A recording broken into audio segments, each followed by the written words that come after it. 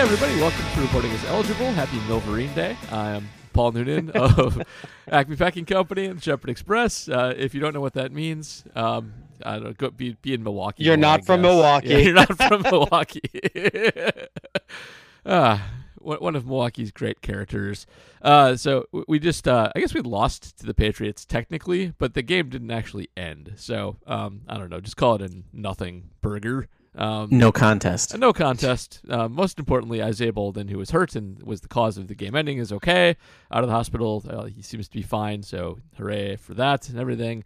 And we have the Seahawks coming up next week. So to help wrap this up and go over preseason and crap like that, first of all, in Urban Wauwatosa, as usual, we have. Hey, it's J.R. Radcliffe, trending sports reporter for the Milwaukee Journal-Sentinel. A nothing burger preseason game, just like a regular preseason game that ends in regulation. They're all the same, guys. Good point. Good point. It is as meaningful as any other preseason game. Indeed. And if you don't know who Milverine is, you can also look at JR's post that he wrote in the JS Online That's right. today. Yes. Yeah. So that. And Matt already talked, so we may as well introduce you. What's happening, everybody? My name is Matt. You can call me Matab, Acme Packing Company, Weaver, and general Twitter rabble rouser. So when I read the Milverine headline earlier today, I thought it said that he was going to throw out the first punch at the Brewers game. It's fitting because the photo with the story He's holding his him fist. kind of with his dukes up. Yeah. So like that totally made sense. But no, just throwing out the first pitch at the Brewers game, local celebrity, the Milverine, on Superhero Day. So it is a fitting tangent tying in the Brewers, the city of Milwaukee. Love it, actually. But yeah, first punch, that made sense to me. We have a shirtless character in Colorado Springs. Everybody refers to him as Naked Cowboy, even though that's the New York guy. That's the dude. Yeah, New York. Yeah. But so it's a dude who is shirtless in like Wranglers. He carries a 2 foot by 3 foot American flag in his back pocket, like on a stick. Walking his dog. Okay. Cowboy hat. Just cut. Has like 12 abs. And literally just like stands on street corners flexing. Like when someone's driving by, like if you sneak up on him, he's like walking normal, and then when he notices that someone's around, he's like. JR, are there any of the And then he local- ran for mayor, by the way. Yeah, people do that. He ran for mayor. It was hard to run for mayor because he had to be flexing all the time when he was in the public eye. He wore a shirt the whole time. People were like, "Who is this?" And then someone's like, "Naked Cowboy." Like, oh, why would I vote for Naked? His platform is flexing. And What were you going to ask? I was going to ask, have you run into all of the local celebrities? I think I have. Oh no. Oh, okay. I sure don't think so. Well, so I guess it depends on what you characterize. A lot of the, I think, great Milwaukee local celebrities are not Dick with Bacon. us. Yeah, Dick Bacon or the cannoli guy. R.I.P. to both of those gentlemen. I've certainly been in the presence of David Gruber, who is, I think, the #1 Milwaukee celebrity. Uh-huh. I have never been in the presence of the Milverine. Okay. I've been run in into the him presence twice. of Freeway. Yep. But yeah, Freeway. I've never run into him. I've never seen him in the wild. He is certainly a guy who shows up on social media quite a bit. He's pretty friendly with the Insta these days, but with the gram, I guess. Yeah, no, I've never seen him in person. That's kind of interesting. Yeah. I think I all of the ones that are living I've run into, and Pepperoni Cannoli Guy. So I've really I got a good bingo card going on here. This is good. Yeah, that's great. I know none of these people. No, we are. This is pure Milwaukee jargon right here. Yes, it is. By the way, Matub, do you use the phrase parking ramp when you in Colorado? When someone says parking ramp, what are you picturing in your head? Like a parking garage. Yeah, okay. So I thought that was a universal term, and apparently that's very regional. Apparently that's something only we do up here in the Midwest. Oh. That is not even a thing they say in Michigan. So What do other people call it? Just a Like parking just a garage? parking garage. Oh, Yeah. all right. parking garage. Fair enough. Or structure, parking structure. Like Yeah. That works. We wrote about that today, JS. so in the Springs, there's a big P and then the word garage around it in a circle, and that's where you go. Fair enough. Well, we have that too. We have the big circle P. That's not that novel. We just call that the parking ramp. And the garage. Look, it makes sense. makes sense. because the whole thing is a ramp. Yes. Like I get it. 1000%. Yeah, There's not going to be any confusion about the term Sure. if you tell people what it is. So It's not like Unlike- bubbler, which I makes, literally was about to say unlike bubbler. I don't even know where that comes from. It's a brand name. It's a like brand saying name, and Kleenex. wasn't it actually slightly different than the modern water fountain? I thought it like I shot up. don't from the believe middle. so, but I believe Yeah. they were made in Wisconsin. Yes. They were, and there's actually two. I think upstate New York actually does this too. Although, if anybody is from upstate New York, feel free to correct me. But there's one other random region. Connecticut. Is it Yeah, Connecticut? Okay. You're absolutely right. It's the right neck of the woods. Yep. Yeah. They for some reason use bubbler as well. So it's weird. Somebody should do a podcast about it, but not here. But no, so it's using the brand name as the item, like Yeah, Kleenex like or Kleenex, Band-Aid. Yeah. What are we doing this podcast about? This is about The Seahawks, This I is about think? preseason football. Yeah. Oh, Right. Oh. So we are playing out a scenario of you're watching preseason football, and this is the discussion. Yeah, it's a good time to have on the be doing other things. It's like watching CSI Miami or something. It's not on for your full attention. It's Right. on as something to Look, have on while you're making dinner. No, if you're watching CSI Miami, it is the opening pun, the sunglasses, the and then like That's it. it's just Cycle on. to the next episode. Same You don't need episode. anything else out of Yeah. it. All right. We can talk about the game a little bit, I suppose. I mean, Love looked pretty good. You looked pretty good. I'm not gonna say great. I'm not Yeah. gonna say awesome, but like I would have. It's fine. I feel like he is a little bit overrated in that game. That first of all, Dobbs bailed him out with that catch that maybe wasn't even a catch in the first place. That should have been a touchdown. Like wing that out there. I hear they've been running that in practice and it's gone a lot better than that. But like, I want to see it. I want to see throws to Luke Musgrave that hit him in the hands, not are 5 feet over his head that is already 5 feet higher than everybody else's head is. That would be nice.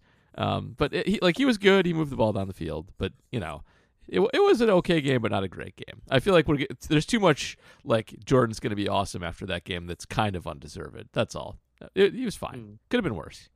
It seems to be the big issue with him coming out of that game. Well, I mean, really all camp. He can't throw a deep ball, right? Like he doesn't seem to have that skill set developed. So Tuesday is actually a day of practice where he, hits a couple of them, or at least all the tweets indicated. Yes. So we hear that he hit a couple of them, and that is extremely good news to Packers fans' ears because that's the missing piece, right? You could probably trust him to run a low ceiling offense at this point pretty competently, but you want to be able to hit those one or two shots, and if you've got the speed guys to do it, you really want to be able to hit those shots. Well, a speed guy to do it in Christian Watson. Yeah. But I mean, you hear that news at practice, like, oh, maybe we're turning the corner here. Maybe Jordan Love is learning the deep ball. That seems like the last big thing you want to see before things get going here. That would be good. They also have not run Watson deep very much. It's been to other guys. So that'll also help because he's much better at it than pretty much everyone else is. So yeah. Also, Love is anatomically created to throw the deep ball, No so it kidding. bothers me. So his So weird, isn't it? well, specifically his forearm length. What?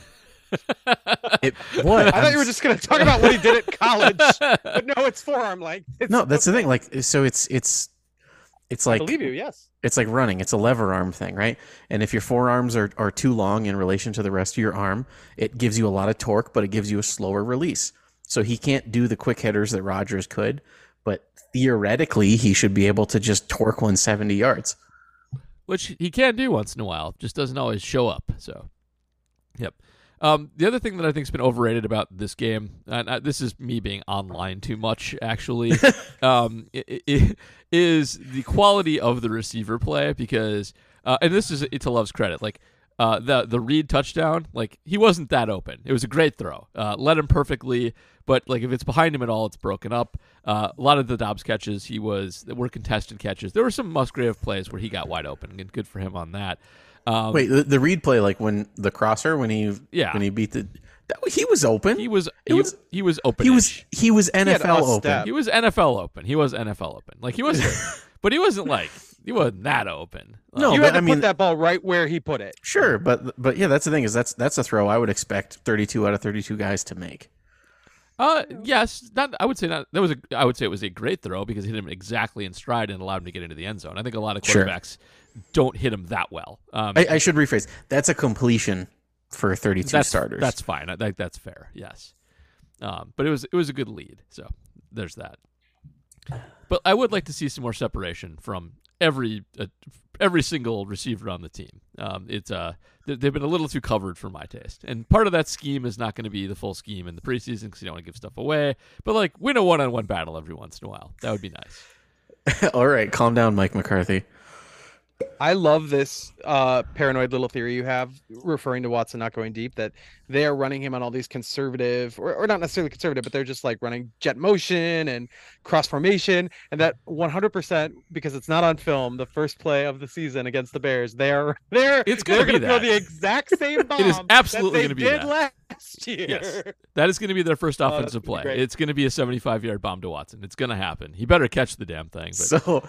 So, I ran this theory in my first play in Madden. Yeah. In my franchise, I ran a play action deep corner off of 12 personnel. Okay.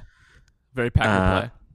And the safety bid on the play action, and Watson absolutely smoked whatever Bears corner was on him. Like he was embarrassingly open. And so if that happened in real life, I would be I'd be quite happy.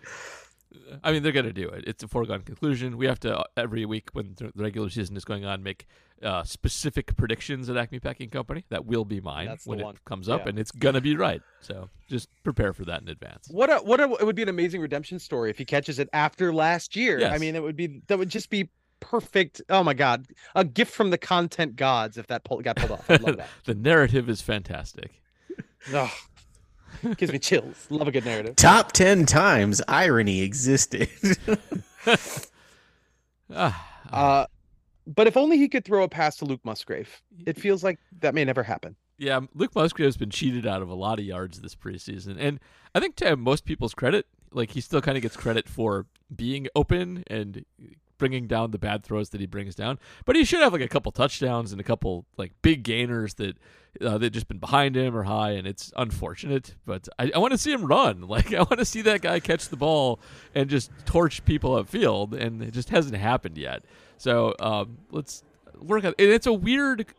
The Musgrave thing is weird because I feel like the throws are high because Musgrave is high. Like that's got to be it, right? Like it's got to be a mental thing where like, okay, all my receivers are kind of the same size. I throw it between the numbers, and then there's this guy who's like just freaking huge, and so I have to adjust. I don't have this muscle memory, and I throw it up to get it there, but it's not quite right. Like that seems to be what's happening. Hold on. So I'm Googling if marijuana is legal in Oregon right now. Let me see here. Yeah, pretty sure.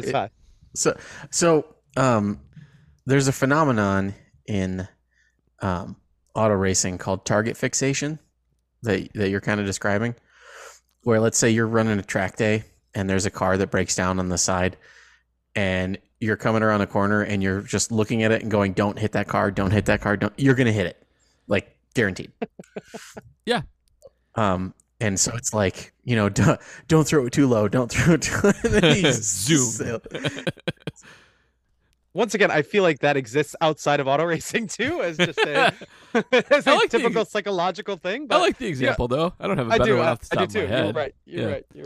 Like I can give you 100 video examples without looking for it. Like if you just search target fixation, you'll see like motorcycles hitting pedestrians and cars hitting other, like it's a very common thing. There's if I may be the oldest person in the world momentarily, for all you young people, there used to be a comedy show called The Kids in the Hall, and they had a sketch where Kevin McDonald got into his head just over and over again the phrase "Don't throw salt in your eye."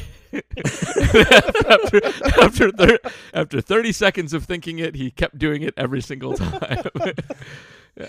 Oh man, sketch comedy used to be where it was at. Yes, Friends. yes, it did. That was very funny. And also stuff. like Kids in the Hall and Upright Citizens Brigade, I think, are two that go unremembered or unheralded. Yeah. It's not fair. Yeah, I mean, they were on cable when not a lot of people had cable. And UCB especially, like they had like a season of cable with, famous people now who are names are escaping me. But well, there is one sketch from Upright Citizens Brigade that our listeners might actually know. I don't remember if you guys remember the pennies bit. Nope. I don't know how PG we're going to be on the, but anyway, he talks about putting pennies in your butt and then spending them. So and then doing the math on like how long it would take for you to be with someone who had touched your butt pennies. Nope, never seen that before. Let's segue. The feel like- Patriots I have feel a like mine was receiver more named. on point. Anyway, let's move on. Yes. To segue, the Patriots have a receiver named Booty. So that's where we're segueing. Tough moment for Kerry. Never mind. We'll talk about that later. Aaron, you mentioned that Aaron Jones looks awesome. Running backs in general, man. Like Yeah. they're all good. You're right about that. I would say Dylan still looks the worst, but even he looked pretty darn good. He looked competent. He like did. especially so on the touchdown to Reed. Dylan threw a hell of a That block. block was great. It was like a wrestling move. Everybody should go and watch he it. saw so Watson released a little bit early, or the guy beat Watson. I don't really know how exactly it went, but Dylan completely ignored the play action and was just like, all right, I'm gonna throw this block. It was like a And so- two-step block, which is why it looked like a kind of wrestling move where it was Dylan contacts Guy, and then Guy just kind of moves not of his own accord. It was just very well done. Love that play. But yeah, think they all look Emmanuel good. Wilson- Emmanuel Wilson looks good. Is he gonna make this team? It's It depends on health for other guys. It like, depends totally, on but that a lot, and also we've heard whispers that they might want to see if he can handle a heavier workload because the in shape thing with him may be a little Yeah. bit of an issue. Apparently, when he was the featured back for one series, he was completely gassed. Yeah, Jr., you'll right. appreciate the reference I made in the Slack chat. I we'll referred to see. him. We'll I referred see. to him as a quad A player. Oh, so a baseball reference. Okay. Baseball reference. The yes. thing is, we Yes. don't know that he's not. Usually, quad A players have a history of coming up to the majors and failing, and then going back down and succeeding. And he might be good. Running backs are often good at the NFL. I mean, level. he might be good, but when you have someone who is just absolutely dunking on fourth quarter preseason, yeah, fine. but Good point. can't hang for a whole half, I feel like the evidence is in your favor. I just feel make like that.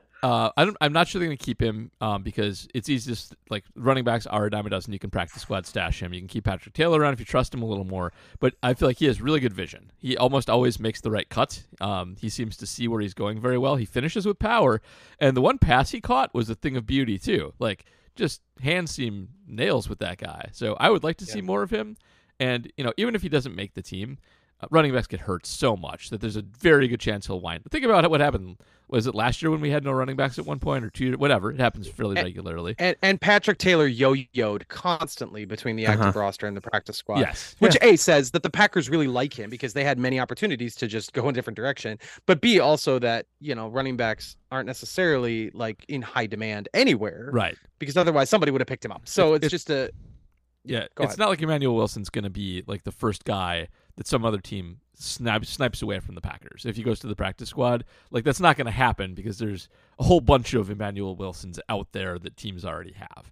So it's a safe play if you need to stash him versus a lot of other people that But and also like if you are athletically scouting him, but he ran like a 4.66 or something at the combine. Like it's not a great Raz, but yeah, people are going to see that and be like, but then of I feel course like that's why he's available because his Raz is bad, but he has vision and power. So it happens. well, the thing that everybody wanted to talk about was in the Bengals game when he on his 80-yard touchdown, he was the fastest recorded ball carrier in the last like 4 years or something. He hit 22 miles an hour. Yeah. And people were like, oh, 40 times don't matter. And it's like, okay, well, he ran for 80 yards and he had a really bad 10-yard split, He did. which means that he is still accelerating at 40 yards. Like, and in fact, he almost got caught by a safety who was like a 4.7 guy. Yeah. So Don't believe preseason next gen numbers either. Just don't. I believe that they're accurate. I don't know. think that they mean anything. It's preseason for them too. All right, let's talk about the offensive line. A lot going on, starting on the very first series when Josh Myers went ahead and snapped the ball into the backfield. He's going to be the starting center, I still think, They because keep of talking him up. And they're like, Yeah. we trust Josh, but he did in he's practice going to be today. the third best center on that line, He third is. best center, Yes, and he's going to be the starting center. he snapped one into Musgrave at practice today too. So Oh my gosh, what are they yeah, doing? but the here? comments were trying to blame Love, which was my favorite part. yep.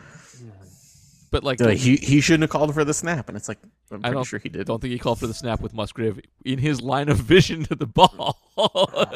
Pretty sure the guy who couldn't see him did it. I don't know what they're doing there. This is maybe just a draft pick thing. This is a vulnerability for them because Myers was a controversial selection, and he hasn't been terrible for a couple of years. He's been hurt and okay, but he just is not as good as so many other people on the roster are. There's no reason to do this, Well, so he was second-round pick, and he can't do anything else. Yep. So yeah, he's not versatile either. That hurts him too. Yeah. He can only play center. Everybody else can play multiple positions. You did see who they got rid of. Who got rid of is too strong, but they had an injury settlement with on Tuesday, right? That would be Jake Hansen for a Farewell, yeah, that's going to be strong air quotes on the injury settlement there. He had a Yes. shin. People always have injury settlements because of their shin. Mhm. Yeah. Yes, that's a really point. It's like, did the shin shatter? Is that what happened there? Well, so there's the old joke of Phantom like, DL situation. well, there's the old joke of like, okay, we need to take a bottom of the roster guy and drop a dumbbell on his foot. Like, okay, you're going on IR, buddy. But they go should let ahead. you pick so that you can indicate to other teams that you're not actually that hurt. And I feel like that's what the shin is, You don't want it to be too wimpy, but you want it to be like, oh, that guy's fine. He can come play for us now. Totally like a Phantom IL in baseball. Yep. You suddenly have shoulder pain. What are we supposed to do about that? Because you just gave up, 6 runs in your last 3 outings. I miss flu-like symptoms. The best analogy ever. Rashid Walker, one of the breakouts of this game, and I'd say he's the offensive standout. JJ Enagbari on defense. It feels like he's worked his way into probably some pretty key playing time, or at least absolutely next guy up at left tackle, which is interesting. I feel like they've got a lot of guys. They've got a lot of depth. They just, it's just Josh Myers is still going to be the center, which is kind of breaking my brain a little bit. Yeah, you might say he's the center of the discussion.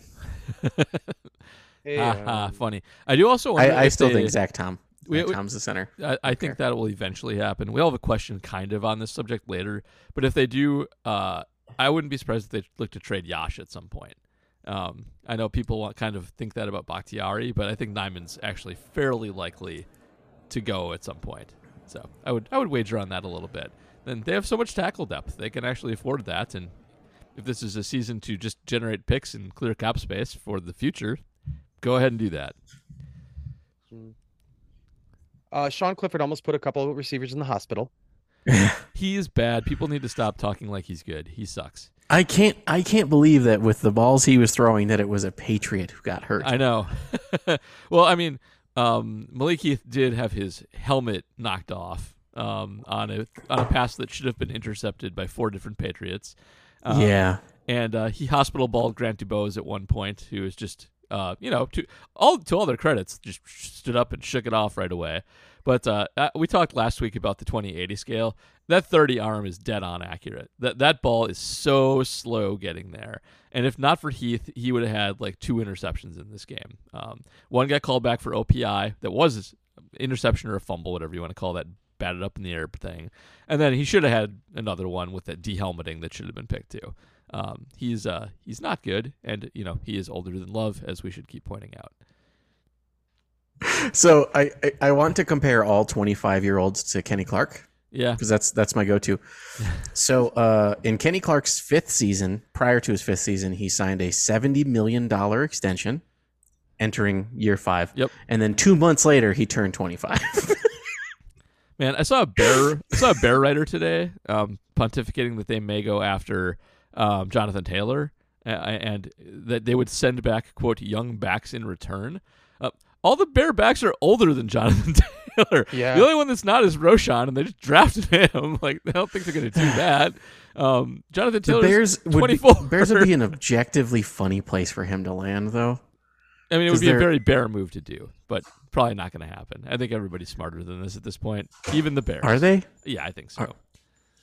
Are they? I did not see the Chicago mention, actually. I saw a couple other teams. I think Miami was maybe one Miami of them. was, I think, the big front runner that I saw. So that's what I'd put my money on. I'm super fascinated to see where he goes. Wisconsin guy, of course. Is Miami going to compete this year? I mean, I think so. They think they will. It's the AFC, and they just lost their number 1 corner. Yeah, but they have all kinds of good offensive players, and they think that they're good. All right. Malik Heath makes this roster. Tough one. Lot of receivers. Yeah, so much depth. Yeah, hard decisions to make. A lot of those depth guys, by the way, were drafted. You know, like Dubose and Wicks. I don't think they're going to keep Heath over those guys. I think But he's so good. I think it actually. So I do think Toure is in a little bit of trouble, but they do seem to trust him, and they still have him high on the depth chart. I do think you maybe sneak Dubose onto a practice squad and maybe not have him claimed. I mean, he did last to the 7th. He's not a great Raz guy, but they may get a break from Dontavian Wicks being hurt, and this may be a situation where there's shenanigans. I mean, you can't just IR guys to make space at this point, but you can play some shenanigans and have Wicks make the team and then instantly put him on IR or whatever and bring up another guy if it's bad. But it's going to be tight, and they're probably going to have to cut somebody worthwhile. Like, that's probably going to happen. It's just a matter of who it's going to be. Maybe it's one of the 18 safeties. But like the other thing is, they can't keep 7 receivers for the whole season. Like, they're going to be a base 12 and 22 team, not 21 team. Like, you don't need that many receivers. It's not a good idea. So I think 6 is kind of the max, and I'm not sure how that's going to work out. But he's shown out. He was really, really, really, really good last year. He was an excellent college player. He's obviously very tough. He survived Sean Clifford hospital balls for 2 games now. And like, I like him a lot. I've gotten into an awkward situation on Twitter where people keep putting him up against Toure, they're both kind of my guys. They both were great ROPS guys with like somewhat lackluster RAS scores, but like clearly some of the best players on their team and in football. So I think he's going to make it, at least temporarily, and probably stick because of injuries. They'll probably work itself out. But yeah, I think he's earned it, and I think he'll make it. I think he's gonna do it. So depth at receiver, also a lot of depth at pass rush, because their first round pick Lucas Van Ness doesn't look like he's going to do a whole heck of a lot early on in his career, and it's probably not that big a deal. Like, JJ Enagbare is ridiculous, and you got some good defensive line play. Like you've had Carl Brooks, Wooden to some degree. It seems like, and Rashawn Gary is active. Active. Rashawn Gary practiced today. He did 11. I know he did. Like, that's wild stuff, guys. Yeah, they might be okay on that front. They're fine on that front. And by the way, Van Ness wasn't terrible in that game. It's just that he was overshadowed by everyone else who was amazingly awesome. He was in particular good against the run, which is nice to have around. If you need an edge rusher in obvious rushing downs, he's a good guy to have out there. But Enagbare, man, he was a good soft skill guy last year who was a little lacking on the athleticism side, which is why he fell. Like, edges who lack athleticism don't get drafted highly, but he was either first or second in college football in pressures, I think just behind Aiden. And he looks like a monster now. Like, he looks like a true best shape of his life guy. I know that stiff arm pass rush he had was amazing. And then the one where he jumped at, I think it was Bailey Zappi at that point. The one where he just like stopped, was standing straight up, and like jumped backwards and landed on his head. I think that was the strip sack. That was amazing. It was a great feat of athleticism. He was fun to watch. Like, that guy might be a monster. I don't know if this will resonate, but he, the way he celebrated that 55 jersey reminded me a lot of Desmond Bishop. Just kind of looked like, I was literally going to say, like, I like that. Yeah, it looks like that. Like, he's built like him. It's totally. Also, I was going to make a joke and say that I haven't seen an edge or a linebacker wear 55 and look that good since Desmond Bishop. I mean, that was definitely the vibes. At this point, Bishop played so long ago, I'm not even sure that reference is going to land with people. Where it's already he was on the Super Bowl team. I know. Think of how long ago that is, child. That's like, seriously almost a generation ago. There are high school kids that do not remember, that were not born for that Super Bowl. All right, that's maybe a little bit. Please don't do things like that to me. Like the. No, I was in the office the other day and made an old school reference, and the person next to me, quite a bit younger. It's not like it's a shocker that she wouldn't know old school, but just had no point of reference for the movie Old School. And and you look it up and you realize that's 20 years old, and it's like it's forgivable. 2 decades have gone by Yes. since Will Ferrell went streaking through the quad. I was gonna say, I really hope he just didn't yell, "We're going streaking" in the middle of the That was not the reference. Many old school references I would not scream in the office, but So, okay, the Home Depot weekend joke yep. is Nice little Saturday. timeless. I know, it really The is. older I get, the more I identify with that. Yeah, it's Yeah. very Nice little I feel like- Saturday. I feel like that line, you know how there are so many Seinfeldisms that became such a part of the vernacular that you didn't even know where it came from. It just became a thing people said, like close talker, low talker, no soup for you. I feel like with old school, nice little Saturday is something that exists and people probably don't even know where it's from. Oh Yeah. yeah, nice little Saturday. I don't know if there's other lines from old school that really fit that bill. There probably are. I'm just You're trying to you're think. crazy, man. I like you, but you're I crazy. like you, but you're crazy. Well, Sound of Silence is still, because of Disturbed, like a song that everyone of all generations know, and I think old school had a little bit to do with that, bringing that song back into the. I mean, it didn't really ever leave the mainstream. It's Paul Also- Simon. It's legendary, but Old school introduced us to the Dan Band, didn't it?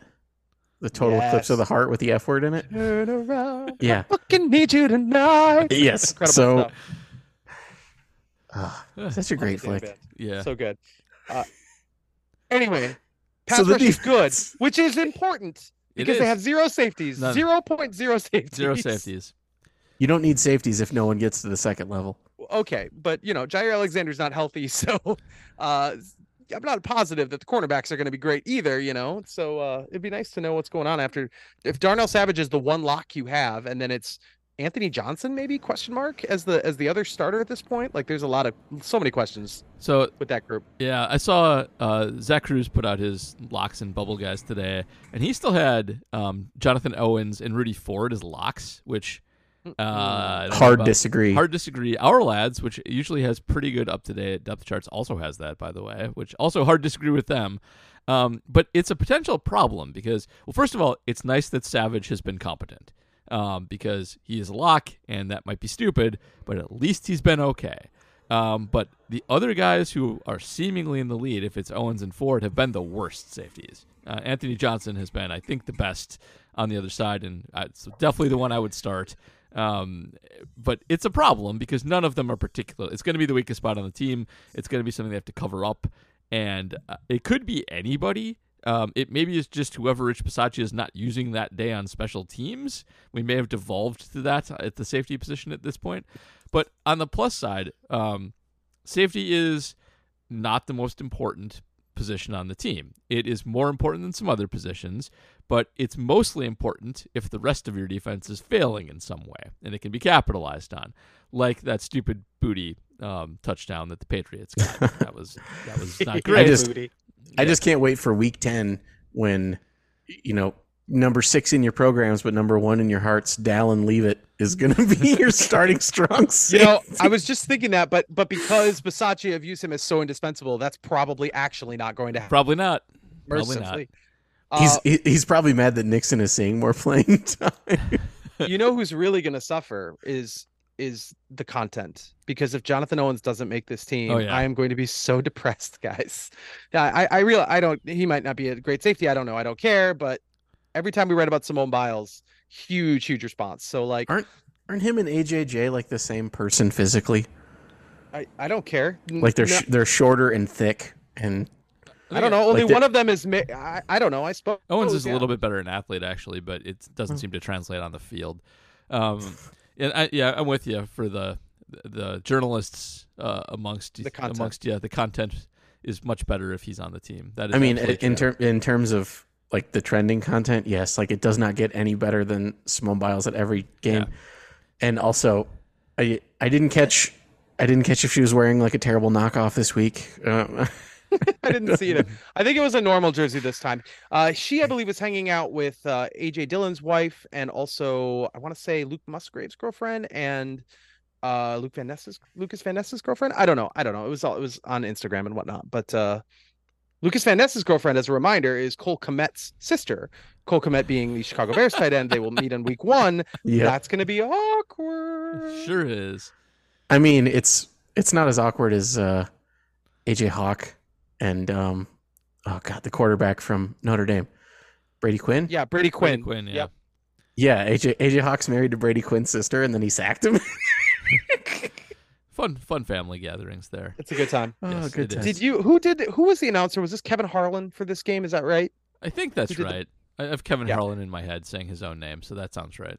The passion with which he said the name Butte Bootsy! on that touchdown, that was one of the most delightful things that happened in that game. It was really, really special. It was. You ever notice the easiest way to do an impression of a person is to just say their name, like they're a Pokemon? Like, I agree with that. I'm with you on like, that. That's how I do hi, it. I'm Michael Caine. You see, like, I'm Mike O'Kane. like it's the easiest way to do a Michael Caine impression. You just say his name. JR did the pun version of saying Michael Caine's name, which I do appreciate.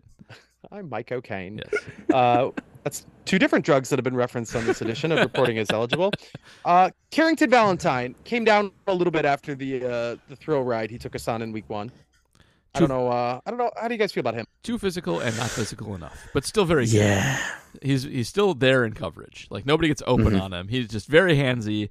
And then he was the booty guy, right? He Sure was. Yeah. Yep.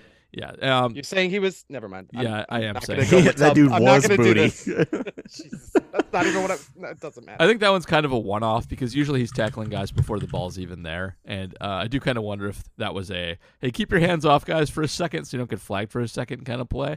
But I still think he is reliable, and nobody got open on him. It was just Oh my god! I contested just catches. realized something. What?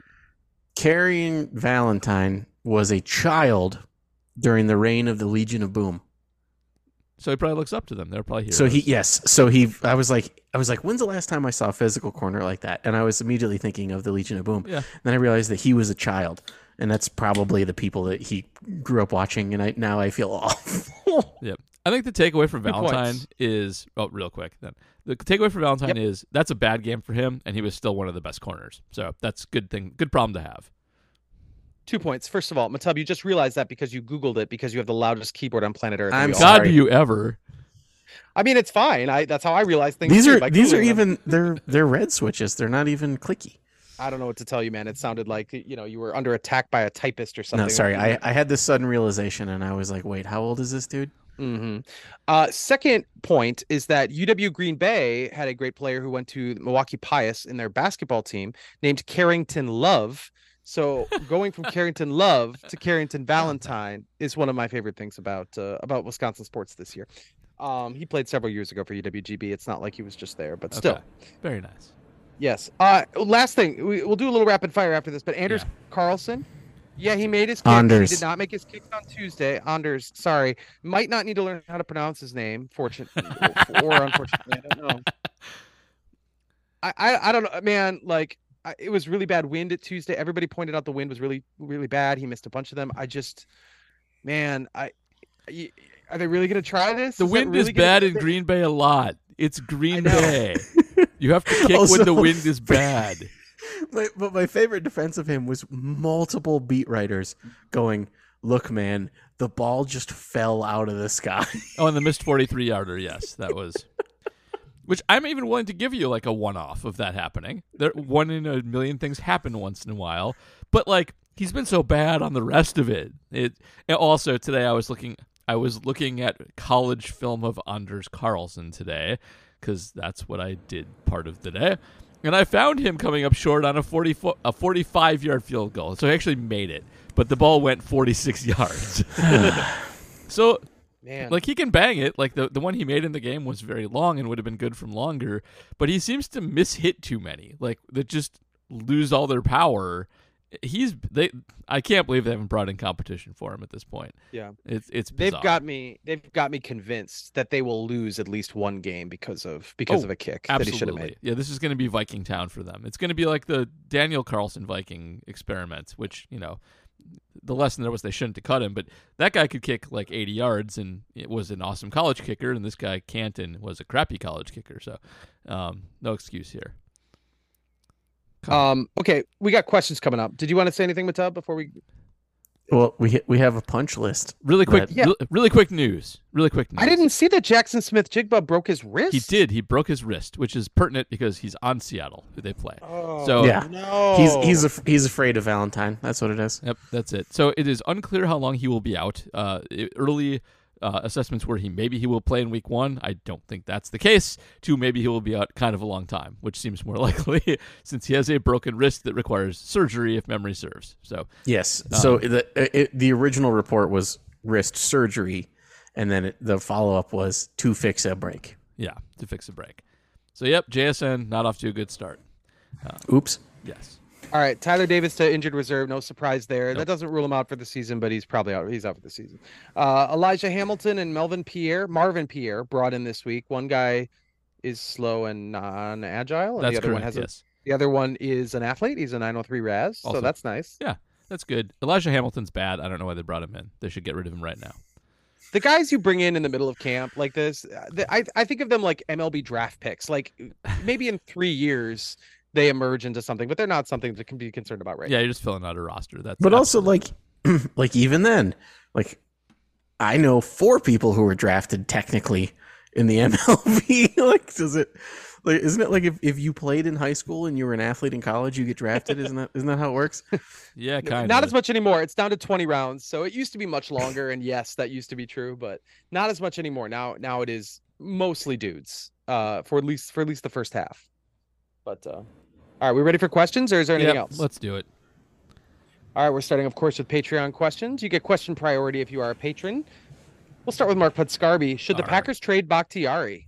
That was newsy this week when discussion around that. They should not do that. I mean, if they got back enough, then yes. But the problem with Bakhtiari is the Packers have no cap room. I think they're something like $6 million under the cap, and they need that money for mid-season adjustments and things like that. And Bakhtiari has $38 million in dead cap as of this moment. So you got to put that somewhere if you trade him, and that's just very difficult. And there's no reason, like, he's still useful and good, and you can trade him next year if you want and not have a huge stupid dead cap hit. So he's not the one you should focus on. He's hard to move. He puts them in a tough situation.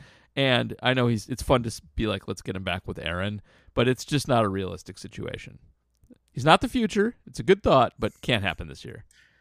Okay, flip side of that coin. Aaron apparently is the GM of the Jets. He is. We knew that. And there are realistic trade scenarios where it would be worth moving money around this year to take the cap hit. If you get back enough, but do the Jets even have that many picks to give you anymore? You got them already. So part of the trade scenarios that have been floated is that you erase the 65% thing and guarantee the first. Okay, but like but I'm saying like that's just like a part of it. Like yeah, and then you include the second automatically. Pretty minor. So, I wouldn't. And I'm just like there's scenarios out there. Also, his cap hit next year is like $42 million. It is. Like he's not going to be a Packer next year. So again, good question for that. He's not going to be on the team next year, but it's just hard to do right now. That's all. Now, Ken Ingalls mentioned October 31st. Why? It's something to do with There's not a money league year that starts on the 31st. I'm remembering him mentioning something about all right. trading I saw that Bakhtiari too. after October 31st. I don't know why. I saw that too, where they thought that was more realistic after that date for whatever reason. Okay. I'd Google it, but I'd get yelled at for my loud keyboard. Yeah, you would. maybe game checks. I don't know. So okay, I guess Ken says after that you can do it, but I wouldn't count on it at this point. So. All right, Made Wiley asks, is it a good thing that we just look great so far in the preseason, or is it just completely meaningless? Well, we actually don't look great. Did you know that the Ravens are on a 24-game preseason win streak? No, they're not. 28? No, 0. Oh, sorry. They just lost, but they were. I should rephrase. They were, then they lost. So now they're on 0. It's like 99% meaningless. But it's good if individual players look good, and a lot of them have, especially young ones. So you can take away a lot of good things. It's just that, winning games and putting up a lot of points doesn't matter that much. It's more how you look doing it. Preseason's all about looks, just like life. The 2008 Lions went 4-0 in the preseason. Yes, and then was it 16? 0-16. Yes, there was still 16 games at the time. A tremendous statistic. Amazing. Actually. Joe Barry's It really finest is special. performance.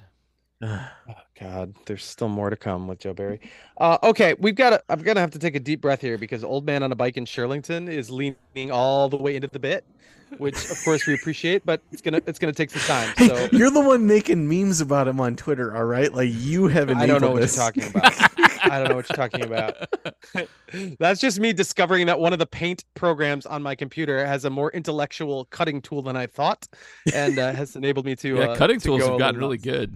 Yeah. Okay. Oh, okay. my phone will do cutouts now. It's great. I'm an old man on a bike on the final stretch of a Midwest road trip who did not have a chance to watch the last preseason game due to the absence of any semblance of TV or internet in rural Ontonagon County. I've been continually impressed by the amount of Packers apparel worn by the good folks of the Midwest on this trip, and have observed over the years that Packers fans tend to update their Packers gear whenever we win a Super Bowl. Growing up in Green Bay, everyone who was anyone had the 1996 Mardi Gras Super Bowl champion hat. Ooh, I can vouch for that. Very purple. And the upper crust of society wore the almost timeless black leather Packers jacket. Many, but not all of those articles of clothing were retired in 2010 when the Packers next won a Super Bowl, ushering in a new age of synthetic Packers shirts. I myself freely admit that I continue to wear a circa 2011 Packers shirt that is more suitable to someone who is 30 pounds lighter, and my family eagerly awaits the day that shirt can be replaced with something more suitable for an old man who rides a bike.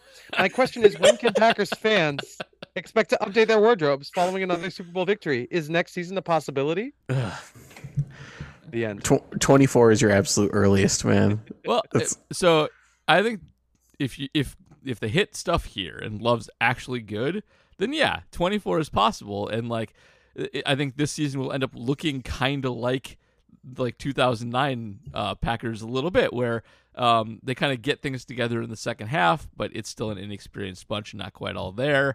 But so far, I mean, it's preseason. This is stupid, but so far, early returns on the draft class are good, and the early returns on Love are good. So yeah, they're not going to win it this year because the AFC is out there and Patrick Mahomes is out there, and if they luck into the playoffs, they're going to get annihilated by actual good teams at some point. But if they add some safeties next year and have a year to mature, all right, you got something. So, I was doing some math on a playoff calculator today, and I legitimately, like, non-homerism, had the Packers at 4-8 after Week 13, which is Week 13 is the Chiefs game. Yeah. And then the last 5 games were beyond winnable, and they snuck into the playoffs at 9-8. I mean, their schedule is very simple. Like, it doesn't take much for them to have a very good record. And if they had something like a Viking season this year where they kind of punched above their weight class and, got knocked down in the playoffs, that would not be that surprising. Would you believe I literally used the phrase punch above their weight class and sneak into the playoffs earlier today? I would believe that. It is a cliche for a reason. Yeah, I said it to Zach Cruz. Yeah. Oh, all right. So, and also, fun fact, Ontonagon County and Gogebic County are touching in Michigan, and Gogebic is where the central time zone begins. But there's a point where Ontonagon and Gogebic are actually touching on a north-south. So, like, the border is running east-west. And it happens to be on Lake Gogebic, where my father used to live. Yep. And we would very often celebrate New Year's twice. Yeah. Yep.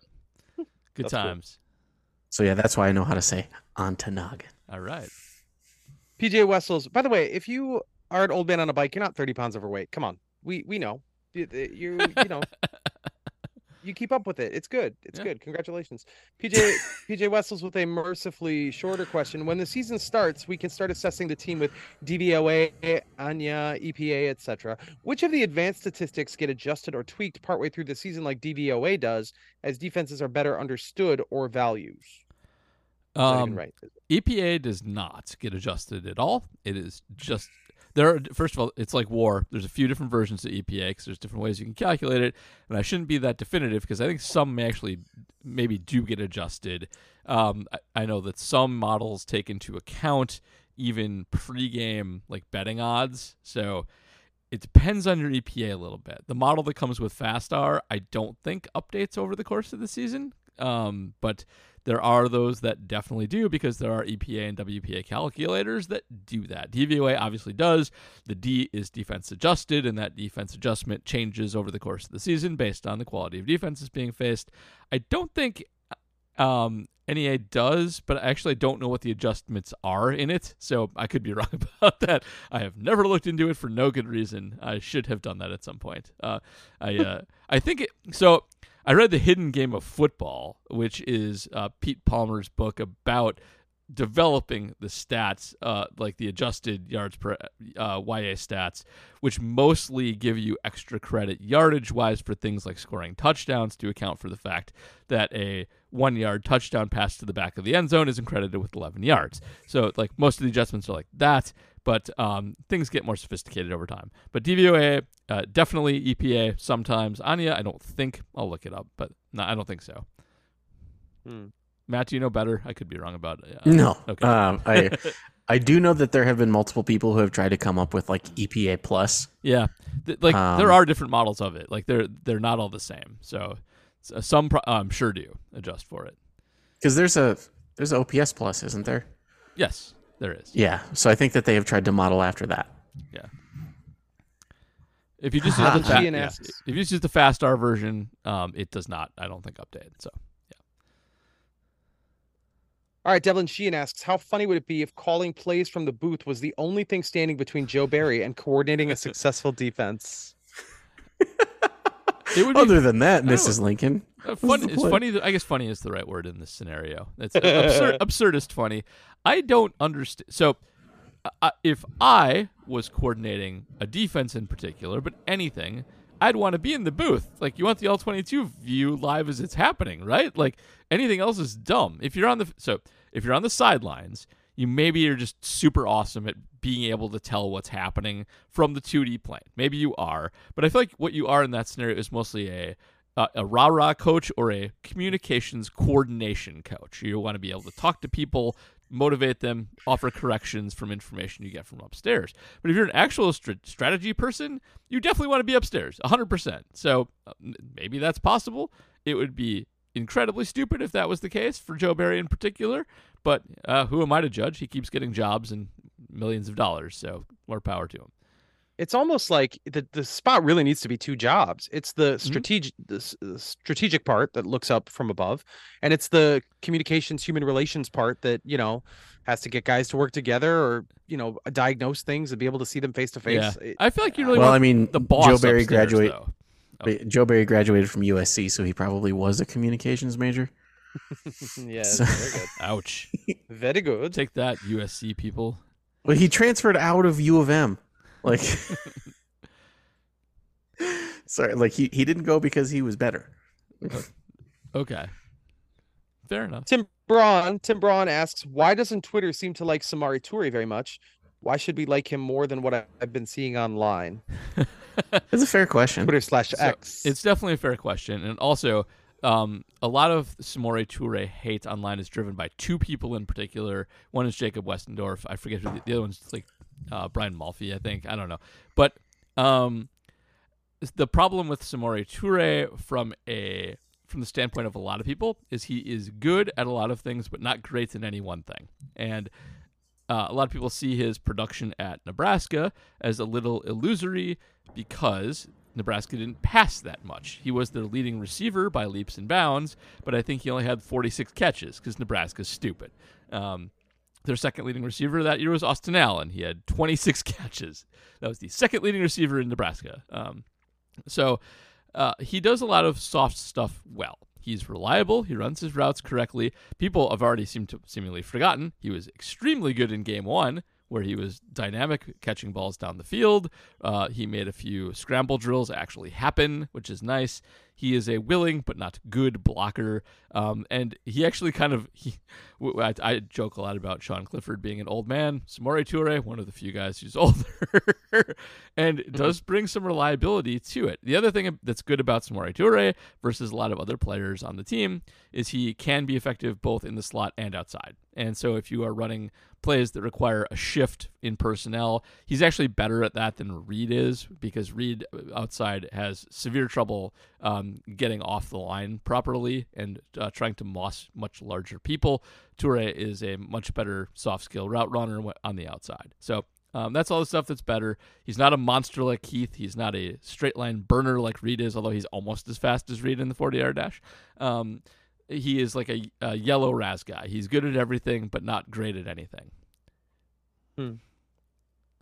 Lily Joel Osment says, besides Savage, what other sunk cost starters should be benched or traded? Myers. Stokes? He asks. Myers For sure. Stokes is a tricky one. I think he's going to start on PUP. Doesn't that mean they don't actually have to make that decision? That's correct. Yeah, Mm-hmm. You don't have to do anything with that. But I get why Stokes is here, because he was good and then was very bad, and now maybe has lost a bunch of speed. So I get it. But Myers is the correct answer. Man, where have we seen that before? Where a corner was good and then gets hurt and then loses a bunch of speed in his doo-doo butt cheeks. Was he good though in the beginning, Kevin King? Is that who you're talking about? Yeah, All Kevin right. King was as good as Stokes was. Like, all right, fair enough. he was beyond serviceable and then like became a full-on liability when he came back. Was it his hip? I don't know. Whatever. But yeah, King tall straight up corner lost like, disease. That's what he had. but Also he very straight up tall. lost like 2/10 off of his 40. Like, ugh. By the way, the other one is AJ Dillon. Yeah, absolutely, I agree. Can we stop putting the content guys on the chopping block, please? Sorry. I don't want the mayor gone, but he can go be a full-time mayor then. Yo, we can't get by if AJ Dillon's not on this team. It's not something I'm willing to entertain at this time, especially if you're going to get rid of Jonathan Owens. Oh my goodness! If you get rid of Jonathan Owens and AJ Dillon on the same day, it would be murder for the content. Rough day for We content. cannot. no, there have would that. there would just be a lot of sombrero content. Yeah, there's some of that. Yep, Aaron Jones is healthy for the content. He's healthy. I like that. It's not enough. Y'all, you guys, people have no idea the page views that AJ Dillon brings, the Milwaukee Journal Sentinel. He's great. People have no idea. Oh, He is like this state loves him. They do. Loves him. And they should. Like, why not? He's great. He's what a personality. He's and, a good Totally personality. fell in love He's a good with character. He goes up on the roof at Al Johnson's. He's there for the goat parade. What more can you ask for? All right, Patrick Detmer says, "Can you help a father of three with no time on his hands solve this conundrum for his football video game fix of the year?" All right, I'm checking out. I'll read this, but then I'm checking out. Should this father A, spend an excessive amount of money on a PS5 so he can play Madden on a next-gen console, B, continue playing Tecmo Super Bowl hacks with updated rosters and schedules on his Nintendo Entertainment System, or C, buy Madden on the PS4 again for a discounted price around Christmas while he continually laments that the game has been poopy since EA started using the Frostbite engine? I feel like this is catnip for Matt and I. Do you want to go first or second? I'm literally taking my headphones off. I'll go second. All right.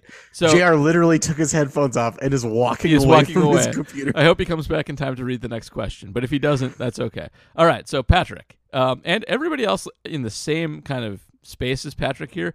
First of all, don't play Tecmo Super Bowl with your kid. It's for you. It's an old person game. I love Tecmo Super Bowl. You can maybe get a kid interested in it for a little tiny bit, but that's not the solution to your problem here.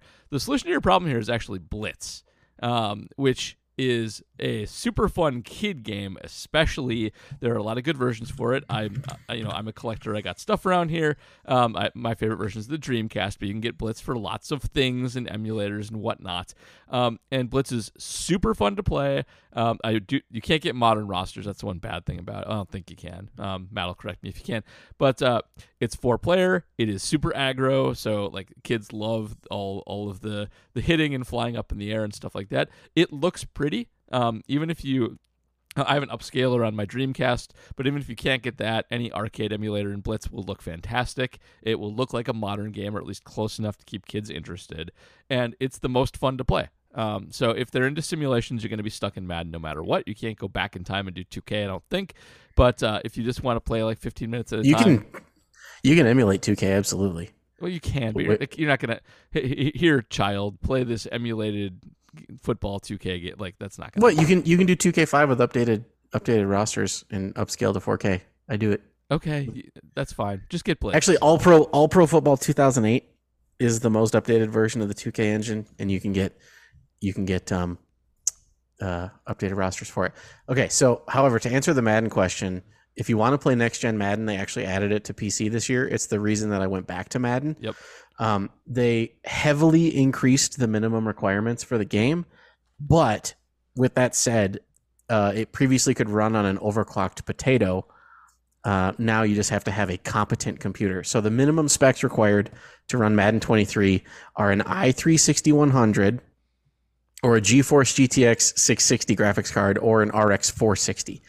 You can buy an RX 460 on eBay for $40. You can find an i3 6100 Dell Optiplex on eBay for less than $100. So for under $200, you can build a gaming PC that will handle the next gen Madden, and you get all of the next gen goodness. And I have a pretty competent gaming PC.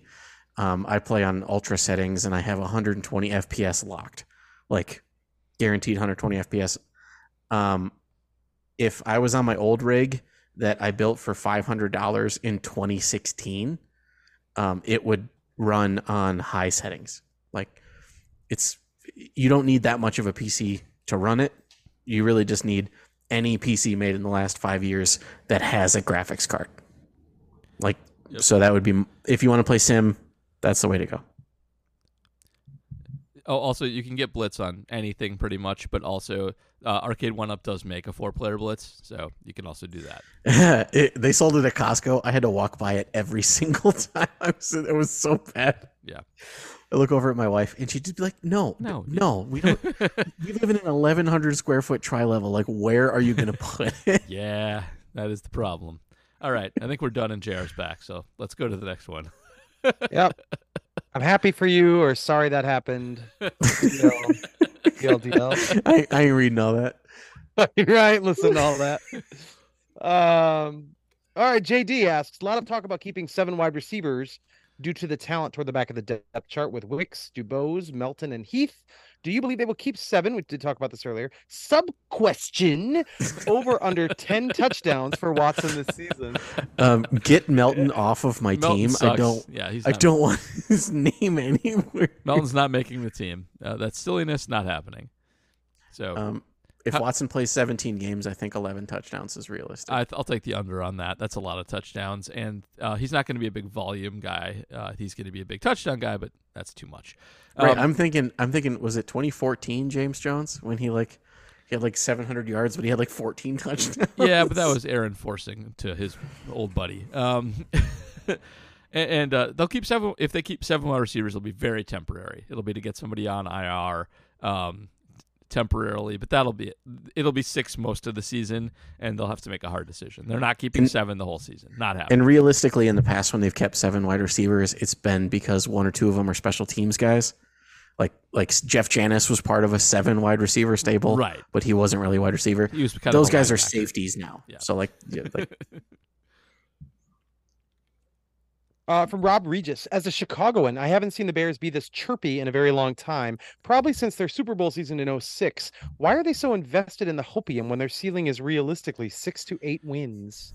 It's not about the Bears. It's about the Packers. They sense weakness. The quarterbacks are gone. They have a chance. There's an opening, and so that's why they're seizing on it.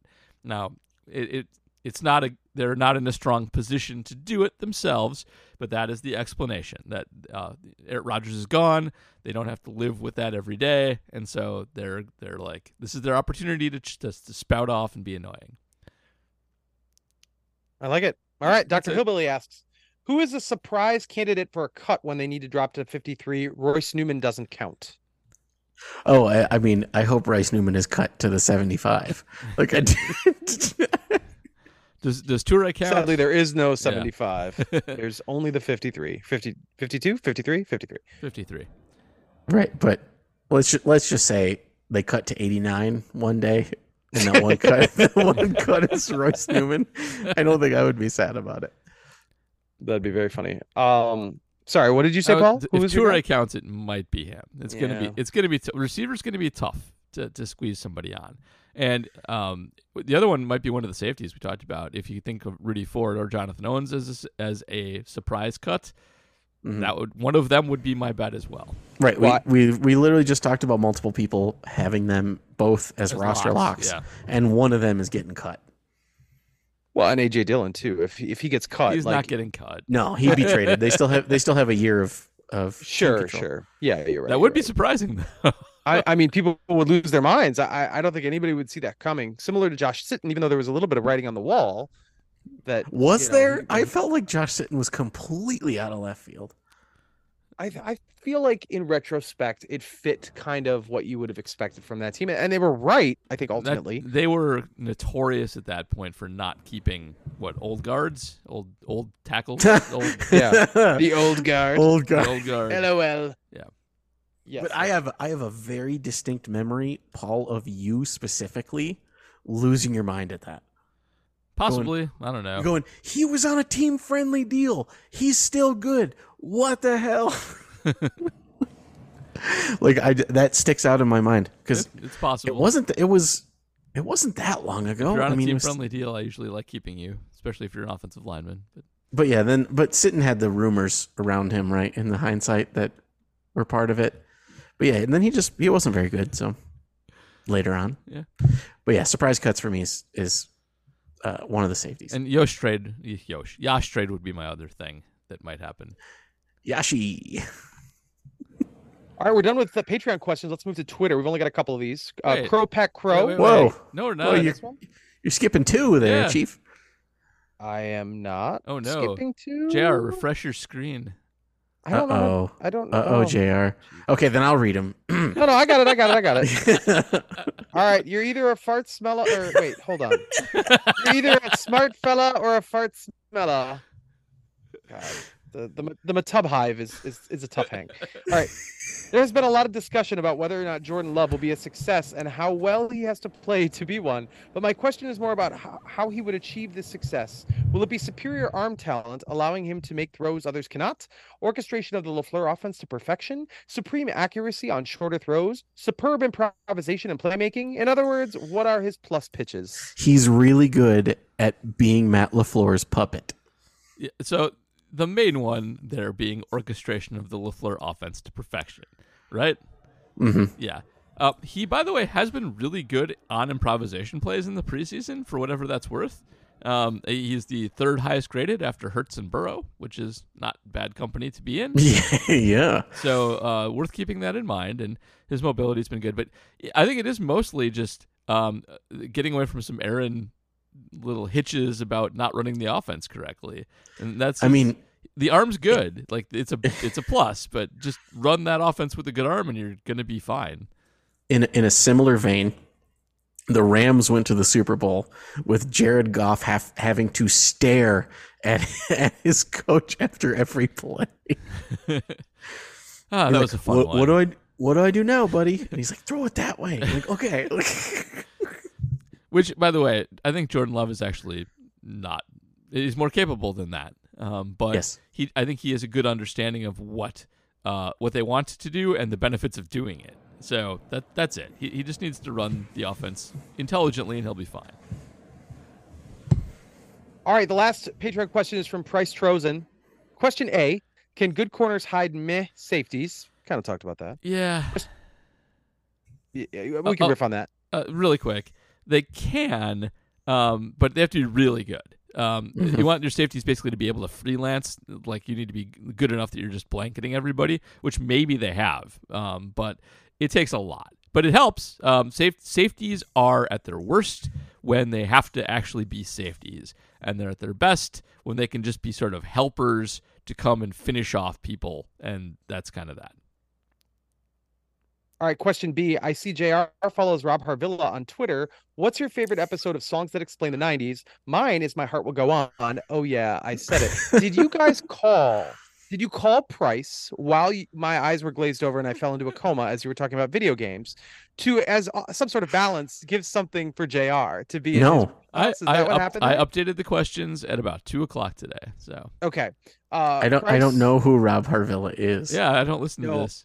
I'm sure you guys don't, but Price is a guy after my heart, which will go on because 60 songs that explain the 90s, which has been up to 120 songs total, even though the name of the podcast is the same. Takes one sort of deep dive onto a 90s song roughly every week. He takes massive breaks, but once a week you get a new 90s song. I haven't actually listened to the last few episodes, but this has been an obsession of mine for quite some time. Rob Harvilla is a music critic writer for theringer.com, which is a website I greatly enjoy for its non-sports content. Its sports content is too much Bill Simmons, but my favorite episode of 60 Songs to Explain the 90s is the Semi-Charmed Life episode of Third Eye Blind song, because they bring on the Eve 6 lead singer, another band I love, and a great Twitter follow. And the best Twitter follow. Yes. Max Collins. They bring him on just to basically say how awful the lead singer of Third Eye Blind is, but he reluctantly agrees that Third Eye Blind has a real banger on their hands with this song, and nobody else could have done it the way they did it. Okay, but also they had a hit single about having a meth addiction. That's true, and they made it sound like the song of summer. It was Right. really quite something. Yeah. They admit it, like they don't hide it. It's like, yeah, we don't know why people were into it. I love Third Eye Blind very much. I acknowledge that they have problems, but I love them very much. So I did like that episode.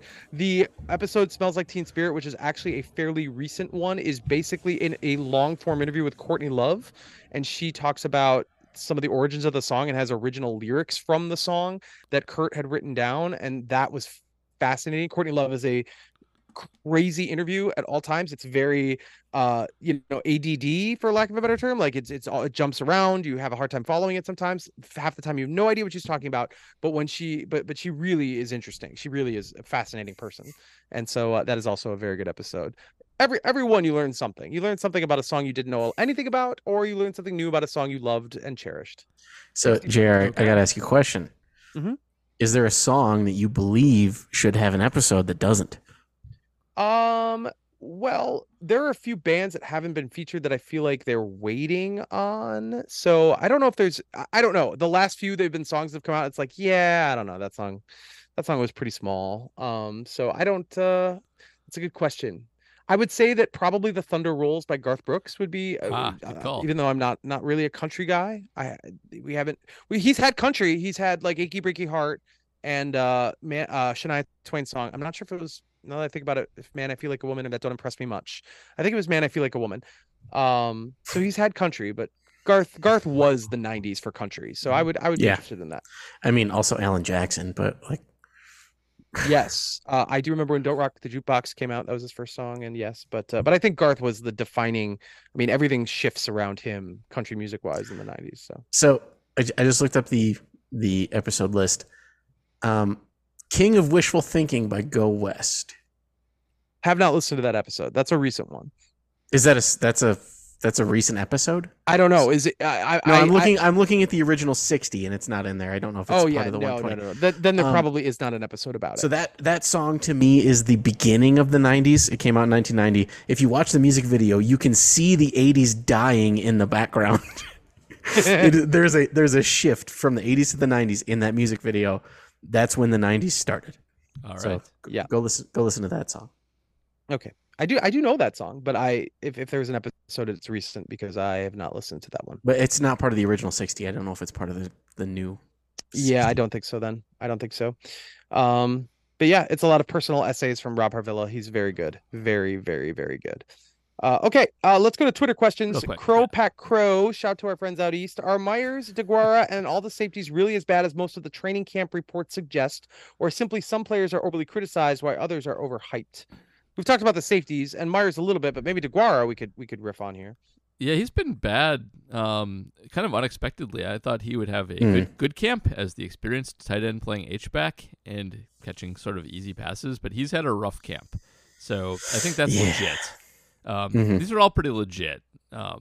Myers maybe gets it a little harder because of the Creed Humphrey problem. But, he's not Creed Humphrey. But still, he's had a bad camp too. So, no, these are all pretty legit. And the safeties aren't surprising because the safeties are all special teams guys who shouldn't be NFL safeties, and Darnell Savage.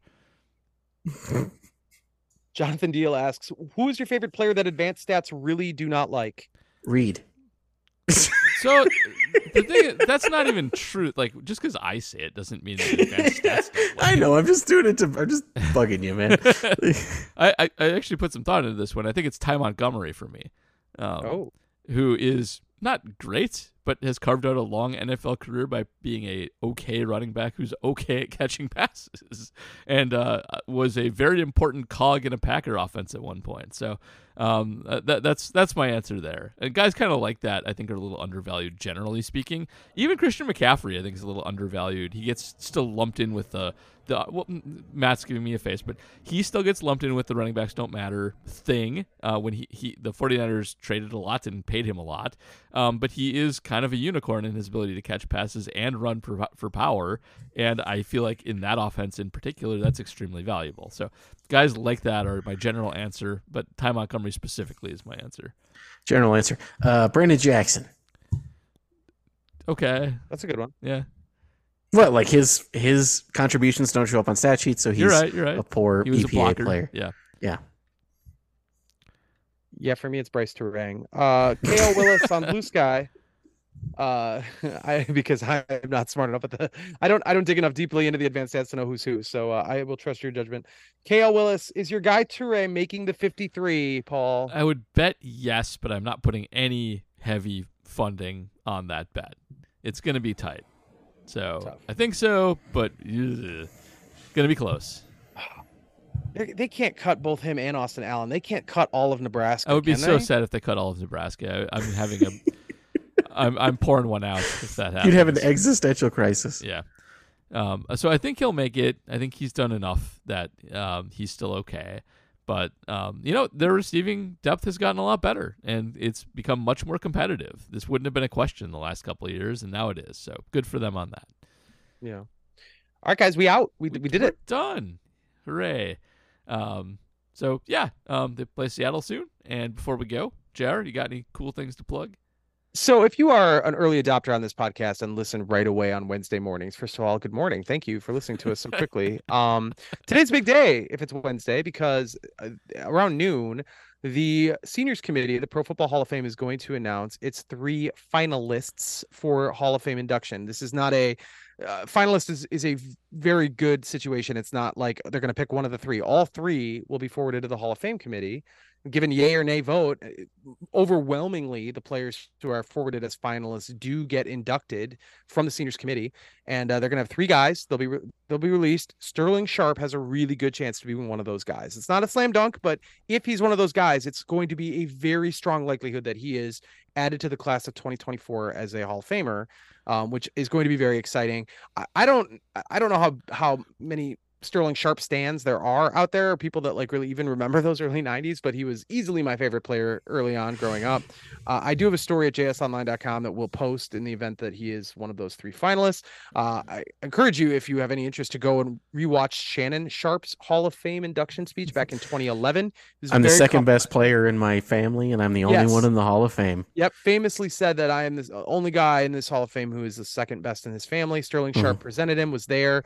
It was extremely emotional. It was incredibly moving, even all these years later, to watch all that.